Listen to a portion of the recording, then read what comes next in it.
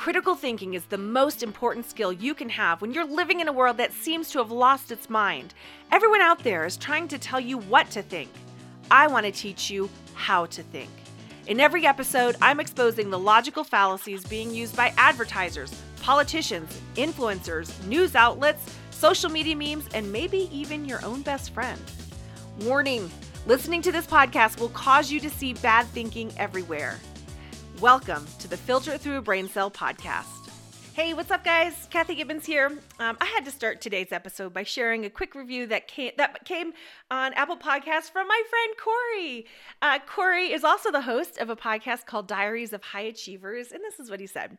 He said, Kathy is such a blessing when it comes to this. She's helped me think deeply and differently for years. This is stuff we can't find anywhere else. Oh, thank you, Corey. It means the world to me when you guys leave me a review, especially when friends do. I so appreciate you. And I know you know the hard work that goes into podcasting because you are doing the same thing yourself. So thank you so much. That means a lot to me.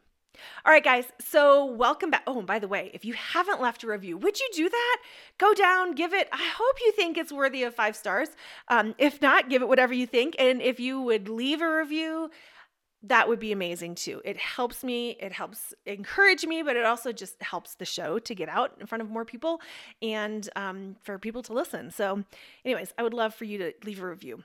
All right, so let's continue on our 4-part mini-series, 4 simple tools for brain surgery. Today is part 2.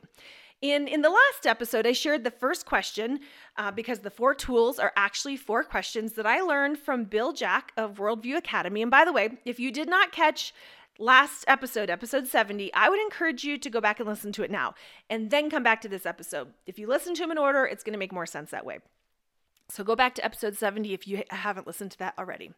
All right, so by quick way of review, the first question was, yes, the dramatic pause is intentional. Do you remember? I want to see if you remember what the first question was. All right, I'll give it to you.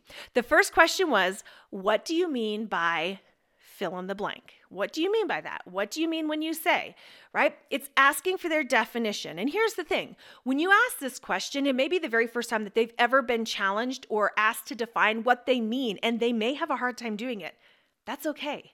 Just ask the question and give them a chance to answer. So now at least you're on the same page and you can move forward in the conversation. All right, so today we're going to talk about question 2, tool number 2. And this one could be a tough one from them. It could even end the conversation, so just be prepared. But it's such a good one, and it'll definitely get them thinking. So question number 2 is this. How do you know what you're saying is true? How do you know what you're saying is true? Now, why do we ask this question? How is this question getting them to do brain surgery on themselves? Why is this question so important? Okay, this question is so important because it reveals what or who their authority is. Do they think it's true because they saw it on a social media meme? Because their parents said it's true? Because it feels true to them? Do they think it's true because they read it in a book somewhere? Which book? Do they think it's true because society is saying it's true? Who or what is their authority? Oh, you guys, this is a doozy. Now, this might help it make a little more sense. Lawyers do a version of this all the time when they're presenting a case or defending their client. One way they do it is by calling into question the credibility of a source. If they can make the jury question the credibility of a particular source, they're less likely to listen to or to believe that source. That's what this question is doing. When you ask, how do you know what you're saying is true? You're asking the person to look at the credibility of their source. They might discover that the credibility of their source is solid and accurate, or they may discover that it's not credible at all.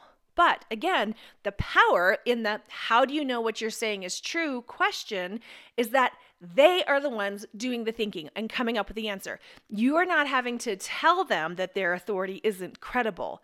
The most powerful form of realization is self-realization. So tool number 2, how do you know what you're saying is true? Would you like for your kids to learn how to think for themselves and be able to teach themselves anything? Our sponsor, Classical Conversations, is a homeschool program that does just that. We meet in community once a week with other families who are on the same path, and students learn the tools of learning and good thinking. If you'd like more info, I've got 2 free ebooks just for you. Go fill out the form at classicalconversations.com/Gibbons, Gibbens, and you'll get immediate access to these 2 free ebooks, and you can get more information. All right, join me in the next episode for question number 3. And remember, when you learn how to think, you will no longer fall prey to those who are trying to tell you what they want you to think, and it all starts with asking one simple question. Is that really true? I would love to hear from you. Do you have questions about fallacies and cognitive biases? Are you now starting to see and hear them everywhere around you too? Well, send them in.